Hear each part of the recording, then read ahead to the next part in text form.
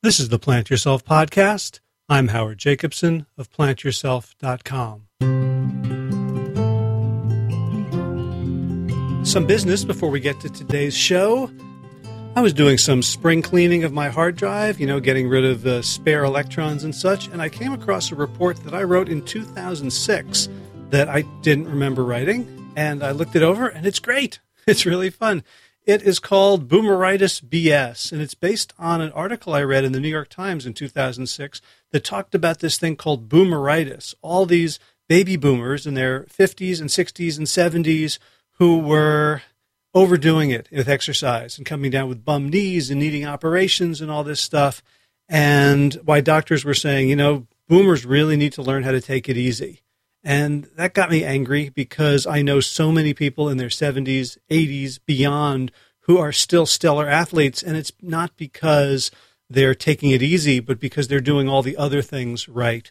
So I wrote a report, Boomeritis BS. So if you are worried about not being able to maintain athletic performance, or if your doctors are telling you that you need to slow down at your age, here's something to read, to show them, to wave in their face, to be ornery and cantankerous and rebellious, and keep doing what you're doing. And you can download that at plantyourself.com/boomeritis. That's BOOMERITIS. Okay, on to today's show. I've got a repeat guest. Brad Stulberg was on a while back talking about peak performance, and I had discovered him in an article in Outside Magazine that he wrote just about the time when I was really getting into running and pushing myself and overcoming discomfort and pain, under the tutelage of Josh LaJaunie and others. And this article was basically about the benefits of physical activity outside of the gym. And he was saying all the same things that Josh was saying, and he was backing them up with science. So I got Brad on the show, and we had a great conversation, and he mentioned that he was working on a book called Peak Performance that would be out at some point. And guess what? Some point is today. This is the release date of the book. It's a fantastic book. It's called Peak Performance. It's by Bradley Stulberg and his co-author, Steve Magness, and they tell a great story. First of all, both of them burned out in their initial careers. Brad, as you may recall from the previous appearance on the podcast, was a hotshot consultant, and Steve Magness in high school ran a 4:01 mile. And you can understand the expectation that 4:01 in high school meant that he was going to be breaking records all throughout his late teens, 20s, and who knows how far. And Brad burned out at consulting, and Steve never ran a faster race in his life. And they both found their way to kind of teaching, coaching, helping other people. And in their minds was this question, like, why did we burn out? And as we're now finding success in a new career, how do we avoid making the same mistakes? And so they have a book. It's called Peak Performance, Elevate Your Game, Avoid Burnout, and Thrive with the New Science of Success. It's a fantastic book. It's so good that I read it on PDF on an iPad because they didn't have a spare hard copy to send to me. I almost never read digital copies of review books because I find it so annoying. But this one was so good that I suffered through the indignity of digital ink just because I wanted to get everything into my brain and to prepare for this wonderful conversation. So without further ado, Bradley Stulberg, welcome back to the Plant Yourself Podcast. Great to be back. Thanks for having me. Yeah, it's exciting. As this goes to press, your new book with Steve Magness will be coming out, Peak Performance. So congratulations on birthing a book. Thanks. It's definitely an exciting time. That's for sure.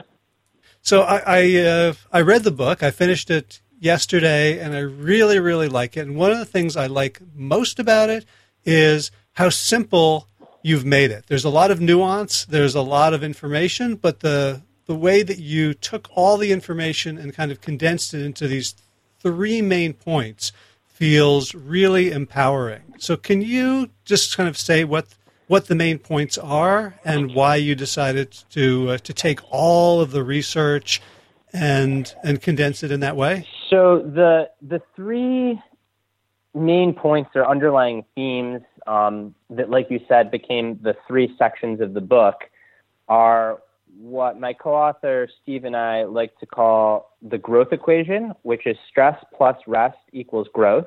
And I'm sure we'll get more into that later. The second area is priming, or the ability to create the conditions that help facilitate one's best performance. And that can be in the immediate lead up to it, but that could also be kind of longer term environmental design. And then the third section of the book is all around the importance and the power of reflecting on defining core values in cultivating a purpose that underlies what you do. In terms of why we group the book into those three sections, so there are all kinds of practices that fall under each of those sections, but we really wanted the reader to take away those three concepts, because I think that they're quite elegant, and not in the sense that we wrote them elegantly, but the science rolls up into these nice buckets that hopefully really helps readers think about their lives and how they approach whatever it is they do a bit differently, but are also memorable. Right. So tell us a little bit about your co-author, Steve. So Steve is the man. Steve was a running prodigy growing up. He ran a 4:01 mile when he was in high school. I think he was 17. And he did it at a track meet called the Prefontaine Classic, which is the largest professional track meet probably in the world, with the exception of like the Olympics, which I guess doesn't really fall under the professional banner. So yeah, the Pre-Classic, the largest professional meet in the world. And he ran in this thing in high school and went 4:01 and smoked people that were Olympians. At the time, it was the sixth fastest high school mile, the fastest in Texas. He was on track to just be a complete phenom.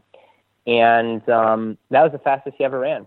So he didn't run a step faster than that 4:01 mile. He completely burnt out in college. And in his second life is a coach, which is what he does now. He helps both world-class, so professional athletes, as well as collegiate athletes attain their best performance and hopefully without burning out like he did. So he's a coach. Right. And it must, just the irony of like your fastest mile is like 1.5 seconds too slow. Like, like the 4-minute mile is still this kind of iconic thing. And to stop at that milestone must have been particularly hard. Yeah. So I think in the book we write, and I guess really Steve writes that at the time it was hard and frustrating, but he wasn't that bummed because he was only 17, right? So he kind of thought like, oh, of course I'll go under 4, right? Like my best years are still ahead of me. And particularly in running and in kind of distance running, and at that level, the mile is considered a distance event. Oftentimes athletes don't peak until their mid to late 20s. So while he was definitely frustrated at the time, the frustration didn't really linger because Steve just assumed that by the time he's 23, 24, he'd be running 350s. Right. So kind of briefly, and you've been on the podcast before, and we touched on your past as a consultant, and then later sort of with really personal agendas. It was almost like you want to write this book so that other people don't have to burn out in the way both of you did. Exactly. That was it. We had parallel paths. I mean, Steve crushing it in running when I was young. I was a pretty good academic performer, like we discussed before. Went to one of these kind of big box, high power consulting firms. Did well, but completely burnt myself out. So I think we came at it from saying like, wow, both of us reached pretty great performance, but we didn't sustain it. And looking back on it, the way that we got there probably wasn't what we consider healthy. And that goes hand in hand. It's real hard to sustain something that's not fundamentally healthy. So that was our agenda, right? We set out to try to uncover what are the practices that not only lead to great performance, but allow people to attain it in a healthy way and thus sustain it. And hopefully, like you said, how can we help readers avoid the pitfalls that we made earlier and help ourselves? Like, I'm 30, Steve's 31, so we're both young in our new careers, and the last thing we want to do is kind of repeat just in a different domain what happened in the past. So I think we wrote this book for ourselves as much as anyone. Huh. Right, and you talk about several times in the book how you guys like forced each other or held each other accountable to implementing some of these insights that you discovered through experience and through research. Yes, it's always easier to preach than to practice, but we are doing our best to practice what we preach, and it helps to have a partner in crime to, like you said, hold me accountable and vice versa. Great. So let's get into the content. I love this idea. Stress plus rest equals growth. And the hardest part for me, and I actually, reading your book came at a really good time because I've been doing a pretty intensive running schedule this spring. I've done a whole bunch of races, and I signed up for the Leadville Marathon, which will be in like under 3 weeks from today. And I'm just exhausted. And I look at my training plan, which goes, 10 miles today, 8 miles tomorrow, hill repeats. And like some part of me is saying, that's great, but there's something missing. And your chapters especially on rest and recovery, really felt like it gave me permission to listen to my body and be a little bit smarter. Well, that's great. I'm glad that it had that effect. What's so great about rest when, the people we see and we look up to, it just seems like they're working all the time, whether it's, rock stars or athletes or CEOs living on Red Bull and 4 hours of sleep a night. Where's the evidence that rest and recovery is important for performance? So the evidence is strong. The rest and recovery is important for performance. It's overwhelming, I'd say. What happens when you work a physical muscle, and we'll get to cognitively as well, is that you're not actually growing or getting stronger, in your case, maybe developing more aerobic fitness to run during your workout. All that happens when you rest and recover. So it's almost like the workout that you do is the stimulus to your body, but in order to get the value from that workout, you've got to rest. So physically, when you're actually training hard and working out, your body goes into what's called a catabolic state, which is a state of breakdown.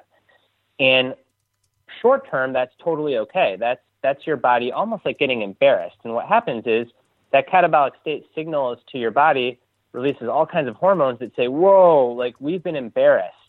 We need to rebuild so that we can tolerate this kind of stress in the future. But that rebuilding process, it doesn't happen when you're working out. It happens afterwards when you're sitting on the couch or really mostly when you're sleeping. So human growth hormone, testosterone, all of the things that make the body stronger, they aren't released in mass quantities while you're running. They're released when you're sleeping. So I really think, for me, it was kind of this paradigm change, right? That the training is just kind of setting the table for when you step away from training. And again, particularly when you sleep, that's when you're getting stronger. And sure enough, the same thing holds true cognitively. So all of the stimulus that we expose our minds to during the day, that gets consolidated, it gets stored, it gets connected when we sleep, not so much during the day. So very similarly to the body, with the mind, what you're working on, so if you're trying to problem solve, or maybe you're a musician, you're trying to learn a new song, or an artist trying to come up with something new for the canvas, all the work that you put in during the day, it really only has its value, at least in a long-term sense, if you sleep on it. Because that's when your brain kind of gets to work at, like I said, making sense of what you were doing during the day and building upon it. So you mentioned a Tetris study. Can you explain what that was and what it tells us? Yeah, it's a really neat study. It's one of my favorites in the book. It came from sleep researchers that were over at Harvard. And what they did was they had people play Tetris. And they had a couple different groups of people. And one group had no memory issues, so they were like you and I. And another group, they were amnesia. They had bad amnesia, so they couldn't, I think it was after a few hours they lost memory. And they had the groups play Tetris during the day. And then they had everyone go to sleep in the lab. And they woke people up when they were dreaming. And they asked the groups what they had been dreaming about. And the groups of people without amnesia, oftentimes they reported dreaming of Tetris. But the researchers thought, okay, well, maybe they're dreaming of Tetris because they're reporting that they're dreaming of Tetris because they just remembered that they had played Tetris during the day. But then they woke the amnesiacs up who had the condition that prevents them from remembering what they were doing. And they asked them, what are you thinking about? And they'd say, I was thinking about Tetris, and I was seeing these shapes, and I was coming to these Tetris solutions. I have no idea why. And that was a groundbreaking study that led researchers down this path to explore that the brain is actually extremely active, and it's making sense of what you did during the day when you're sleeping. Really clever study design. So the idea is that even people who have no memory of what happened yesterday, their brains are still processing it and learning from it in some fashion. Yeah, it's almost like they use the amnesiacs for the study as a control, or not a control group, to kind of to prove, because again, when they woke you and I up, maybe we were really dreaming about Tetris, or maybe it's just on our mind because we had been playing it earlier. But right. The amnesiacs, they had forgot that they were playing it. So it was a really pointed way to say that deep in a subconscious level, your brain is working on what you were doing. Gotcha. So I think some of them even said things like, I was seeing these falling shapes, like they didn't even have memory of what Tetris was, right? Right, exactly, because they have amnesia. Something else you write about that also, made me sort of want to look at my own life is almost everything in life has sort of marginal returns at extremes. Like, you exercise for 5 hours, it's a little better than 4.5. But, at a certain point, the marginal returns become very, very small. But with sleep, it's kind of the opposite up to a point, isn't it? That the marginal returns of sleeping 7 to 9 hours is much greater than what someone might expect. Yes. So that is the case. Again, really interesting and just kind of goes to show the importance of sleep. So what researchers have found is that the more that you sleep, the more of the growth-promoting hormones that are released. And it's not linear, it's an exponential effect. And they posit that is because as you sleep throughout the night, your deep sleep cycles tend to get a little bit longer, and those hormones are released when you're in deep sleep.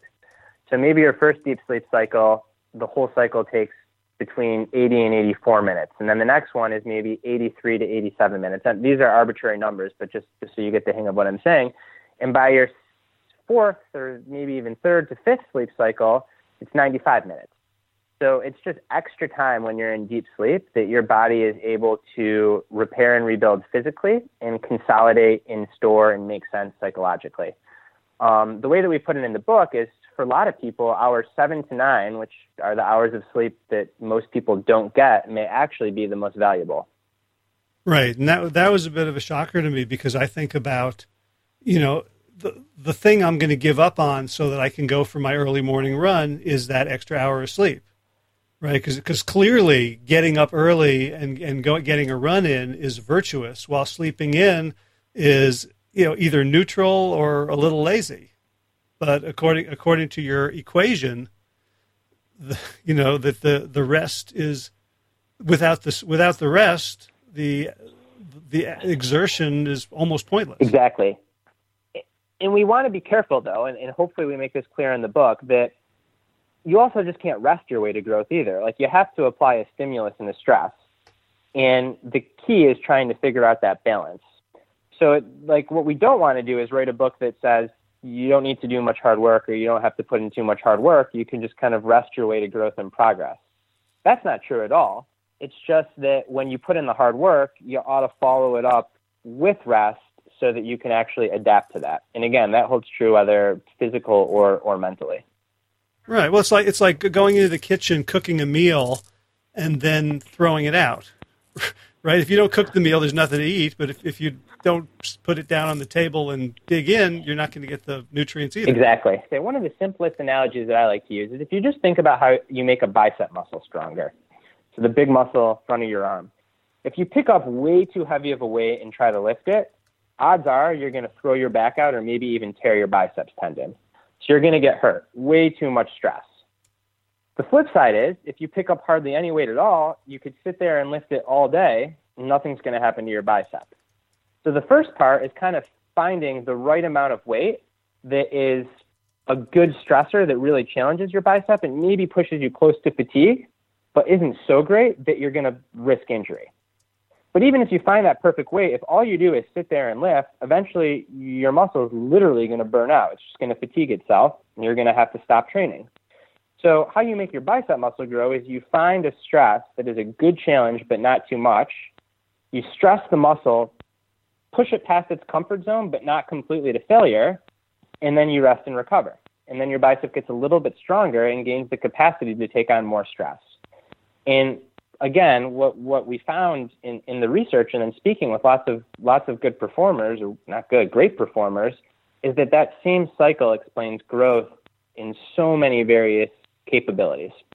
Right. And so you talk a lot about various different ways of resting, of taking breaks.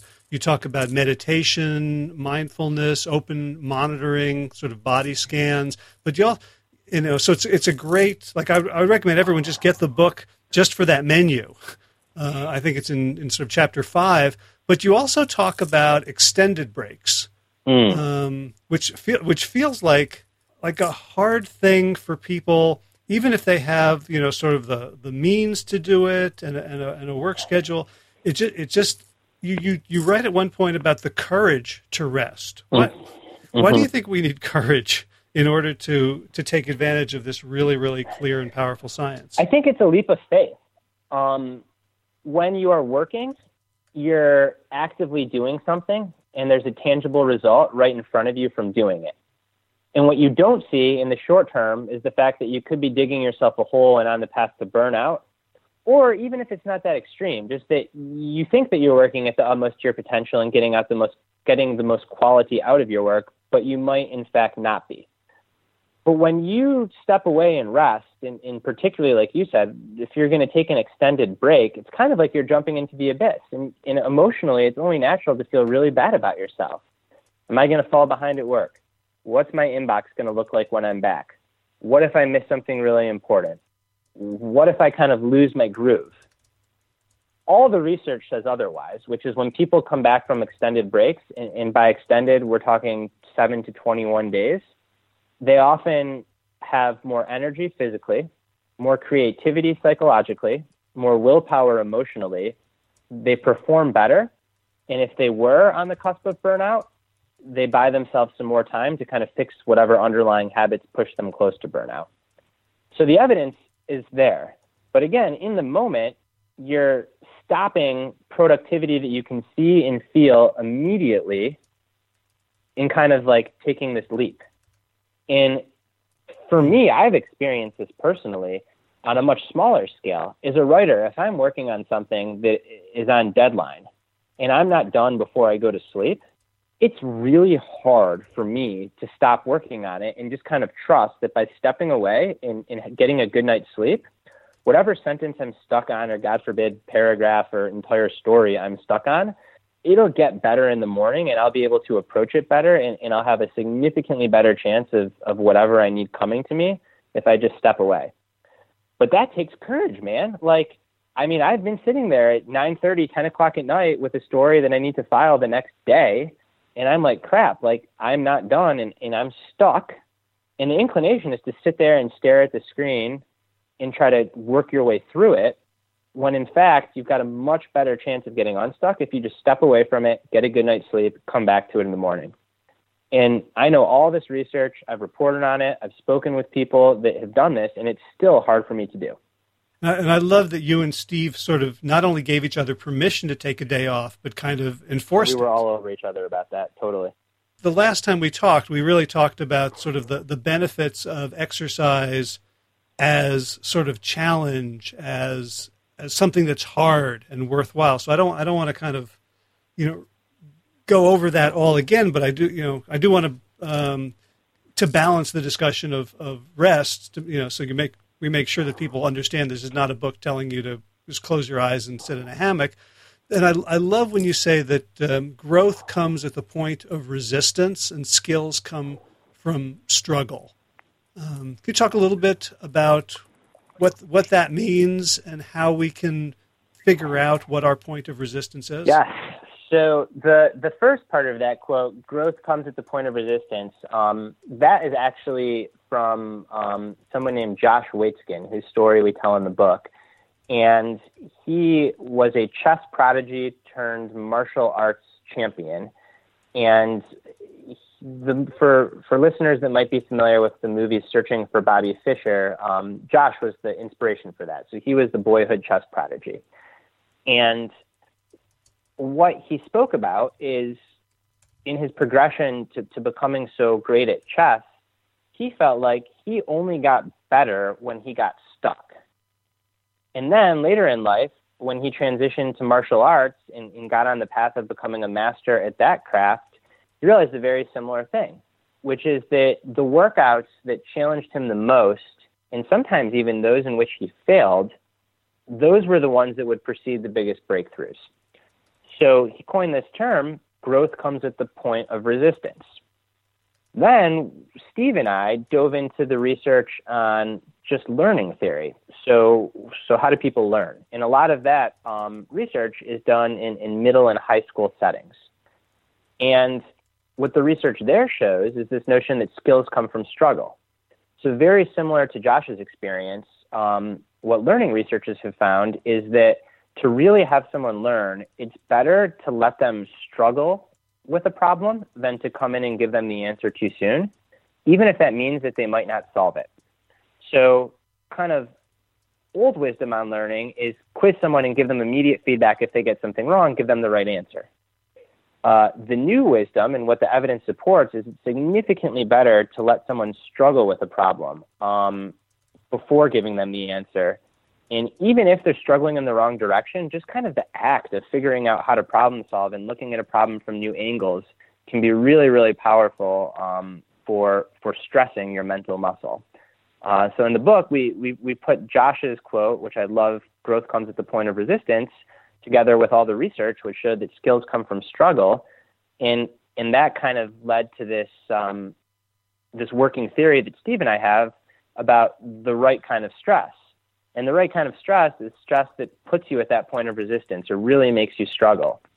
Right. And I love that you bring in, the work of Carol Dweck on mindset, because it's easy to tell people, it's good to struggle, but if I'm feeling sort of bad about myself or unsure of my capabilities, or I feel like I'm on display or I am being tested, like you used the example of like give a test at school where that's going to determine something about my future, I'm much less likely to embrace struggle and kind of have put all my brain power into solving the problem as opposed to half of my brain power into judging myself for struggling. Yeah, I think so. I think it's so important to approach things with a growth mindset yourself. And if you're coaching or parenting or teaching others, to really encourage that type of growth mindset that doesn't necessarily see the right answer as the ultimate goal, but that sees learning and development as the ultimate goal. And those are two very different things because, an extreme example is if the right answer, just getting the work done or winning is the ultimate goal, well, that's a slippery slope to using performance-enhancing drugs or illicitly taking Adderall or cheating. Whereas if the long-term goal is personal development, fulfillment, self-actualization, then all of a sudden failure is not necessarily something to look down upon. It's almost something to be celebrated. At the very least, it should be seen as new information, like, oh, interesting, I failed. Like, this is an area I need more work on. Or I failed, and as a result, I got a lot better at whatever I failed at. And these are patterns that were expressed across all the world-class performers that we spoke with for the book, so over 50. And whether they were world champion surfers, runners, cyclists, artists, mathematicians, entrepreneurs, venture capitalists, they all talk about that if they don't feel like they're at least at risk for failing somewhat frequently, then they get worried that they're becoming complacent. So I'm curious whether you and Steve talked about your own journeys in terms of mindset, because I don't know much about them. I only know some of the the details that you've shared in your writing. But do you think any of it had to do with like going from a fixed mindset to developing a growth mindset? It's a good question. I don't know if I've done the appropriate self-reflection and soul searching on that to give you an honest answer. But let's see here. On the spot, I don't know if it was necessarily fixed to growth mindset. I do think that I probably was a little insecure myself for whatever reason coming out of school. And I think we actually discussed this on the last time I was on the show, is that consulting is like perfect for driven, smart, insecure people, because you just work yourself to the ground, kind of trying to prove yourself, and to whom I'm not sure. I'm fortunate. I had super supportive parents, a good group of friends, so I don't know where that came from. But I think the biggest shift was probably, for me at least, I can't speak for Steve, is that I kind of let go of like this need to prove myself. And in my second career as a writer, in where I'm currently at, it's much more just like, I want to grow personally. I'd like to have fun. And maybe it's an ego thing. I've also kind of realized that no one really cares. Like, I hope this book does well. It means a lot to me, but like, whether this book sells 1 million copies or 10 copies, very few people are going to remember me when I die. So it doesn't really matter. So might as well like enjoy and try to take a healthy approach to things. So perhaps it was like maybe gaining more self-esteem is the wrong word, but more confidence. And at the same time, losing ego in parallel has kind of helped me have a shift. I don't know. Does that make any sense? I know you're not a therapist, but there you go. Yeah, no, I think so. And, I want to talk about the second section too, but maybe this is a good time to talk about the third section, which is sort of developing your purpose. And I love the way you frame like ego as almost like a barrier to a higher purpose. Like when the ego is involved in like, what was my score? What was my time? What is my rank? What's my Amazon rank? Like I remember when, the books that I've helped with and written came out, like there were days where I would just like clicking a refresh on Amazon like a bunny on crack looking to see if it's like being in a casino. It really is. Right. And of course none of it made a bit of difference to my life, but right. Talk a little, like I was surprised when I got to the section 3 all about purpose. And when I started reading it, I kind of felt like, okay, well, this is where you guys, you mentioned this, like sort of go into new age territory, like feel good stuff.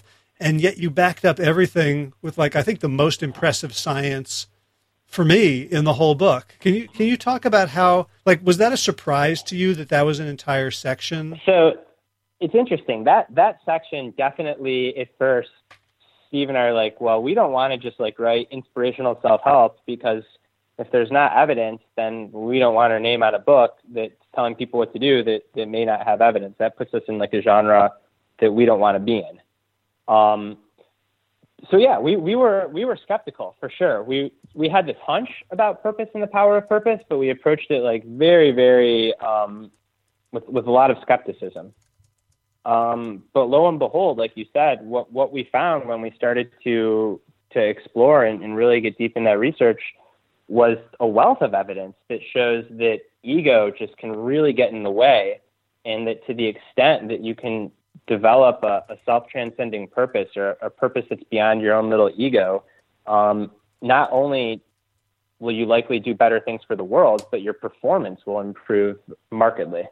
That was the part that got me, where you use a very familiar story, in this case, somebody who lifts a car off of a kid who'd been hit and was underneath the wheel, and he lifts it up and kind of holds it there for a while yelling at the driver to get out and drag the kid to safety. And I've heard, we've all heard that story, mother lifts tractor or whatever, and usually it's given to just sort of, this physiological thing, fight or flight, adrenaline. You interpret it in a whole different way. Can you talk about like what that means in terms of purpose? Like why is that proving that transcending the ego and having purpose is performance enhancing? Yeah, so I'll do my best not to get down a crazy rabbit hole here with science, but it is, like you said, fascinating science. So In exercise science and physiology, in the 90s, there was this theory that fatigue might not happen in the body, it might happen in the brain. And the way that this theory developed was a guy named Timothy Noakes, a South African exercise scientist. He would see marathon finishers speed up at the end of the race. And he said, this makes no sense. If they're at the end of the race and they're completely exhausting themselves, how can they speed up when the finish line's in sight? So it's not the body that's fatigued, because if the body was fatigued, they'd be slowing down, but something's happening in the brain. So what he did was he designed a very clever study where he had people exercise to the point of complete fatigue. So I believe that in one study they were doing like leg curls on a machine. And they did curls until they said that their legs were completely dead. They could not even attempt to lift the weight to fire their muscle. So then Professor Noakes shocked them, ran an electrical current through their muscle. And sure enough, the muscle contracted with complete force. So what that told Noakes is that fatigue is not happening in the body. That muscle still had more to give. There was energy in that muscle. That muscle's energy system was sound, but the brain was telling the muscle not to contract. And he called this the central governor of fatigue. And that is that the brain is the central governor. It controls fatigue. And why would that be? Well, when you think about evolution and why we're here as a species today, it makes perfect sense, right? Pain, fatigue, these are all things that are protective mechanisms. The reason that the brain shuts down the body is because the brain's like, whoa, if you push any further, you're going to hurt yourself. And that's a very ego-driven thing. It's very wrapped up in protecting the self. But if you think less about yourself, and this is where Steve and I really were just mind blown. We had this hypothesis that maybe if you think less about yourself, the part of your brain that would otherwise be telling you to stop and hold back because it's wrapped up in ego and fear, maybe you can transcend that part of your brain and get a little bit more out of your body or a little bit more out of your mind, or take that risk that you might not otherwise have wanted to take. So we left exercise science and found ourselves in public health. And in public health, there's this really interesting research about what makes people stick to challenging health behavior changes. So things like quitting smoking for somebody that's a smoker, or adhering to a diet for somebody that's really battled obesity and struggled. And what researchers have found is that one of the most powerful things that they can do is have people reflect on their core values, which is intimately linked to purpose. So core values are things like I care deeply about my community, or I want to be an inspiration for my kids, or I want to be a good husband. They're not generally things like I want to look good, right? So they're not wrapped up in traditional notions of self. And what researchers find is that one of the most powerful interventions to help people take on a challenging health behavior change is to have them reflect on their core values and their purpose. They've even put people in fMRI machines, which allow them to see brain activity. And they've had the control group just think about whatever, and the experimental group was told to reflect on their core values. And then they gave them threatening messages. So for a smoker, it might mean, you can't smoke. In the control group that was just put in the machine and given this message, a part of their brain that was associated with like a fear and threat response lit up. But in the group that was told to think about their core values before getting in the machine, they had a completely different response. They had what's called a positive valuation in the brain. So when they were told you can't smoke, instead of freaking out, they were like, okay, I won't smoke, that's fine. So we started putting these pieces of a puzzle together, and this is all still theoretical, right? Steve and I haven't done this research, but we know about the central governor of fatigue model. There's another model of fatigue in exercise scientists called psychobiological, which I didn't get into, but it's somewhat similar, and it basically says that fatigue happens in the brain more so than the body. And then we started looking at the neuroscience and the public health research around the importance of reflecting on core values and purpose. And we're kind of like, whoa, what if the key to getting the most out of yourself is to think less about yourself? What if that's what kind of gives you the power to overcome your fears? So kind of the final thing that made us confident enough to devote a section to the book is then we looked at what you might call real epidemiology studies, so studies that track lots of people for a long period of time. And what they find is that for people that connect their job to a greater sense of meaning or feel that their work has an impact that goes beyond just making a living, those people perform better, they have less burnout, and they have greater life satisfaction. So when you start putting these pieces of the puzzle together, you're like, whoa, this is like, maybe we're really onto something here. This is really interesting. And then personally, I always think, am I more likely to do something that might make me otherwise uncomfortable if I know it's going to benefit someone else, right? Like if I'm doing something just to make money or to win a medal, odds are, like when it starts getting really uncomfortable, I'm more likely to pull back. But if I'm doing it and I'm doing it for my family or to be an inspiration to my community, or if I'm part of a greater team or an organization, or I've done some consulting in healthcare, if I know the work could ultimately save lives, I'm significantly more likely to dig in and get through the discomfort. So sorry, I warned you that was going to be a long answer, but there you have it. Oh, I love that. I love that so much because it brings together these disparate disciplines and it makes so much sense. And I'm sure, you know, you talked about the epidemiology and the psychobiological underpinnings and the theories, but you also had this amazing cadre of high performers that you were in touch with in writing the book. And, you know, so what did they say about that? Because you think of like athletes and artists as being like extremely sort of egotistical, you know, from like strutting around on TV or the, you know, self-centered. Like, did you find that, or did you find this principle in action of thinking less of the self? Oh, we totally found the principle in action. And again, like once you start, and we spent 2 years researching this book, so it's easy for me to say it's kind of common sense, but now I come to see it as common sense. So when athletes do incredible stuff, right? Craig Alexander wins the Ironman World Championship, sets a new course record at age 40. Meb Keflezighi becomes the first American to win the Boston Marathon, and God knows how many years, I think he was 41 after the Boston bombing. When they cross the finish line of these races and the media goes up to them and they say, like, what were you thinking down the stretch, or how did you do it? They never say, like, oh, I was thinking how good it would feel to be champion, or I was thinking about the payday that I would make. It's always one of three things, right? It's I was thinking of my family and how much my family has done and sacrificed so that I can be here. If they're a religious person, it's I was thinking of God or some kind of greater calling. Or it's I was dedicating this race to so-and-so with cancer, or to the victims of such and such terrorist attack, or whatever it might be. But rarely, or I don't think I've ever really heard an athlete say that like the meditative state that they got into was all about winning. It's almost always about something that's beyond themselves. So then we spoke with artists. And we asked artists, you know, like art is a pretty competitive, gnarly industry, and there's all kinds of fear involved in trying to make it as an artist. And what we found is that artists that were able to get through that and fight through that and get over those humps, they said that, again, they weren't thinking like, oh, you know, I want to be have my work shown in a big gallery, or I want to be profiled in the New York Times.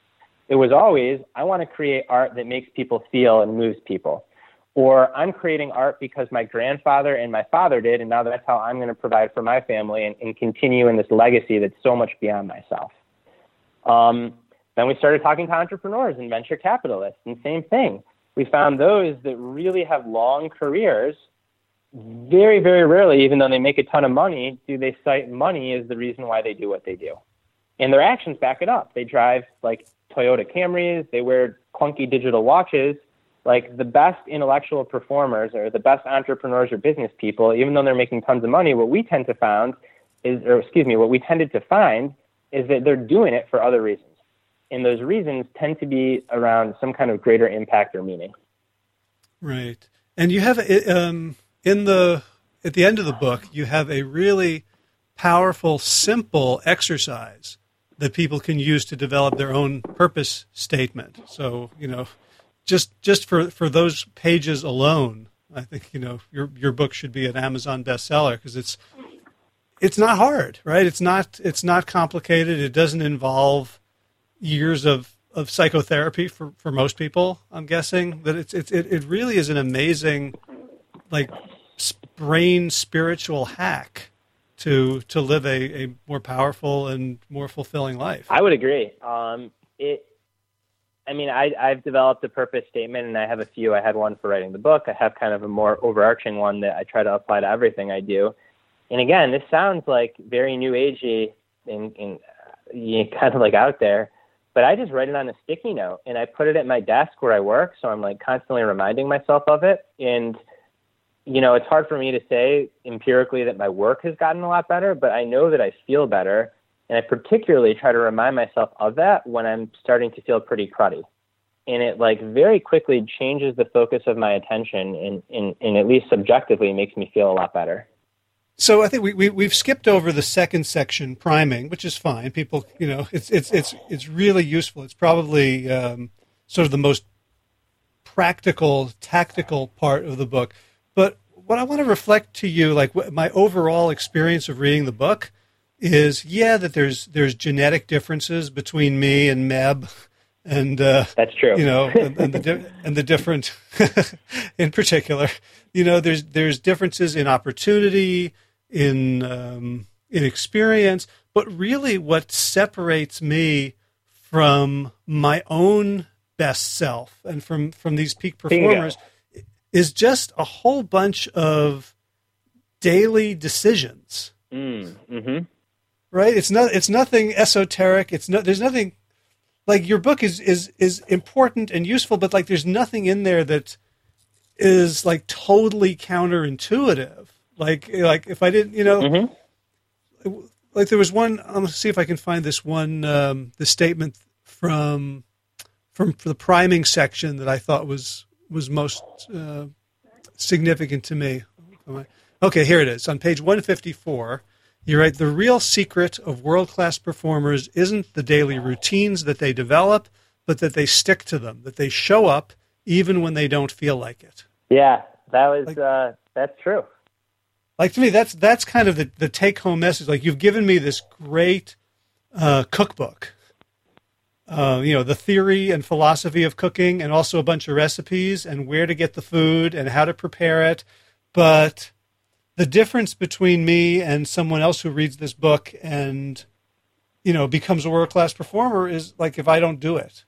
If I feel like I need inspiration, if I need, you know, for the stars to be aligned, that it's all these little easy decisions. There's nothing you're asking anyone to do in the book that they can't do. It's just a question of can you do it day in, day out. Yeah, I think so. I mean,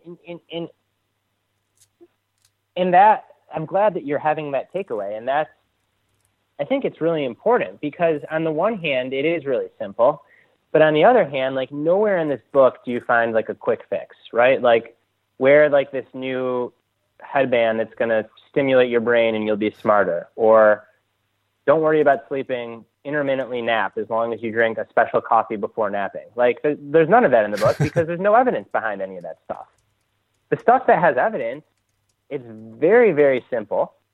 Yeah, it's hard to stick to and do. And that's it. That's like where the magic happens. It's just the consistency. And gets back to the stress plus rest equals growth. Like you can't rest your way to growth. You have to show up and do the work every day. And great performers absolutely push, but they're also self-aware enough to know when to back off. And then, like we said, they have the courage to rest. So just nailing that equation, I think, in your life, such a simple framework, so intuitive, but takes a lot of work and practice to do and in deliberate intention.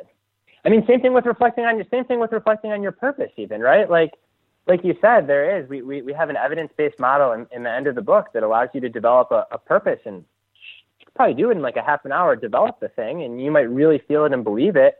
But when you start feeling cruddy or you start ruminating or you find yourself in a rut, like it takes deliberate effort, intention, and work to kind of say like, well, why am I doing what I'm doing? Like why am I actually doing this? And to reflect on your purpose and to get out of that rut. It's a lot easier just to let the negative thoughts roll. So on the one hand, the stuff is simple, but on the other hand, I think it's a lifelong practice to master it. And I certainly haven't mastered it. I'm doing as best as I can, but and I think that's another lesson is all these great performers, they're world-class performers are some of the most humble people. And they constantly were saying like, well, we're asking them what they could teach us, and they were like, well, what are you learning? We want to try new things, and we're still on the path. We want to get better. And I think that's a huge takeaway too, is that like there is no kind of nailing it. It's just constant working at these things. Yeah. And the other thing that I'm realizing is, the importance of community. And like you and Steve created a micro community to get this book done. And I'm sure you both pushed each other and helped each other grow and stay accountable and do the thing every day. And, we've seen, evidence of the blue zone cultures where community and, group purpose is kind of baked in, where you never wake up and you just think about yourself, right? That's kind of like a strange American affect, like this, rugged individualism. Like everywhere else in the world, the communal purpose and the way you fit into your group or tribe or village is drilled into you every single day of your life. That it's really important for us to find community, because some of these behaviors are just so hard to maintain as a solo person. Yeah, I totally agree. And that was another finding, both in the research and in amongst all these world-class performers, is just that the people with whom you surround yourself, they have an enormous impact on your life and in this context on your performance. And we like to think about like self-improvement and self-actualization as a very self-driven thing, right? It's self. But in fact, there's all kinds of studies that show that the people that you surround yourself with, they have a greater correlation with your performance than your own motivation or work ethic. So that's a call for us to find people, who read books like this, who chase greatness and purpose, and who are willing to lift us up and call us when we need it too. Yeah, I think so.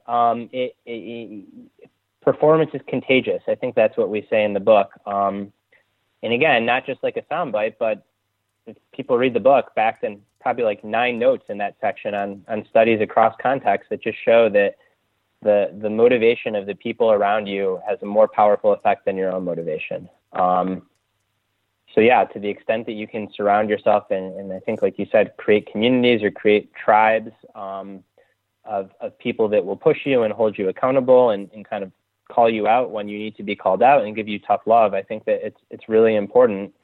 And unfortunately, I don't want to make too much of a generalization, but I do think that like in the past couple of years, there's been this just broader degradation of community, at least in the States, in America where I live.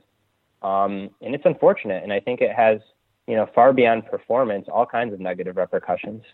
That's where we can be most powerful as individuals, is to better ourselves and find community. So like, as I was thinking about my purpose statement, it was like, to be a positive motivator, because from the research, I can see how many people I can influence whom I'll never know about, never meet, never hear about, but through this cascading network effect, like that's, if I work on that and it starts coming back to me, like that's where I have power, right? It's not so much at the ballot box or as an activist, but in my community, in just being myself and finding like-minded people. Like that's where the power is, the grassroots. Yeah, it's funny you say that. I commend you. I think that's a wonderful purpose statement. Mine is quite similar. So my overarching purpose statement is to cultivate positive energy and share it.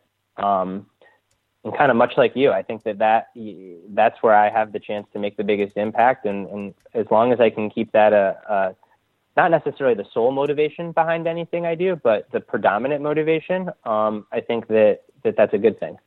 All right. Well, as long as you haven't, copyrighted that, I think I'm just going to steal it and maybe modify it a teeny bit, but it feels really good. Well, I think it's funny. It's why I love talking to you and why I was so excited to come on the show is I think that there are these tribes and there are people. I always, I tell my wife, like, there are people that just get it. And I can't put it into words, but I guess it's thoughtful in people that I look up to and that I really enjoy talking to. And you got to be careful because you don't want to create a bubble. But often these people have very different political opinions than me, and they might think differently than me about all kinds of things. But maybe it comes down to just like a similar shared purpose. In the more time that I can interact with those people and learn from those people, the better I feel, and I think the better I become. And that's a huge takeaway from the book. Right on. Well, so I know it's the top of the hour. You've got to run. I want to thank you again for taking the time and for the interview. The book is Peak Performance by Bradley Stulberg and Steve Magness, out today, if you're listening to this the day it comes out. And I hope the book goes forth and really is a vehicle for your mission statement throughout the world, because God knows we need it. Thank you. Thank you so much for having me. If you enjoyed this episode of the Plant Yourself podcast, please subscribe and leave a review on iTunes. Another drought. It's been 3 weeks since my last review.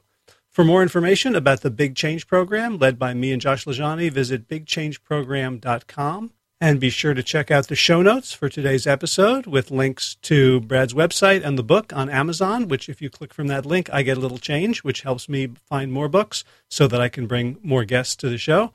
And you can find that at plantyourself.com/213. If you're new to the show, you can catch up on 212 archived episodes over at plantyourself.com. And if you subscribe to the podcast, but you don't get the Big Change Bulldog, my weekly-ish newsletter, you can sign up and get the Boomeritis BS report at plantyourself.com/boomeritis. That's BOOMERITIS. Big thanks to Plant Yourself podcast patrons: Kim Harrison, Lynn McClellan, Anthony Disson, Brittany Porter, Dominic Marrow, Barbara Whitney, Tammy Black, Amy Good, Amanda Hatherley, Mary Jane Wheeler, Ellen Kennelly, Melissa Cobb, Rachel Behrens, Christine Nielsen, Tina Sharf, Tina Ahern, Jen Volkanovsky, David Bizek, The Mysterious Michelle X, Elspeth Feldman, Victoria Domalova. Oh, Victoria, got to do a redo. Victoria Dolomanova, Leah Stoller, Alan Christensen, Colleen Peck, Michelle Landry, Josina, Julianne Rowland, Stu Dolnick, Sarah Durkis, Rhymes with Circus, Kelly Cameron, Wayne Pedersen, Leanne Peterson, Janet Selby, Claire Adams, Tom Franzak, Jeanette Benham, Gila Lacerte, David Donahoe, Blair Seibert, and Doreen Avizov, Rhymes with Keep the Cheese Off, for your generous support of the podcast. And, of course, thanks to Will Ridenauer for allowing me to use Sabali Dawn, Dance of Peace, as our theme music. You can find more of his music at willridenauer.com. If you would like to support the show, you can share this and other episodes on social media via email. You can buy the book, buy Brad's book through my Amazon link, which gives me cash and gives me street cred when I ask other authors to be on the show. You can write that review on iTunes, break that 3-week drought, and you can become a patron of the show with a one-time gift or ongoing contribution over at plantyourself.com. That's actually a really cool thing to do right now because expenses are up and income is down a little bit because of the nonprofit that I'm working to form with Josh LaJaunie. So to help me continue to put the time and energy into this show, a little cash wouldn't hurt. In garden news, I ate a blueberry yesterday. It was delicious. The basil is coming along gangbusters, and the beans have actually found their support and are starting to wrap their little tendrils around the posts and start growing up to the sky. It's pretty amazing to watch. These beans, they basically know what they want and know how to get it. In running news, I've started my taper for the Leadville Marathon, and I'm looking forward to going out there in a week and a half and coming back in one piece. That's it for this week. As always, be well, my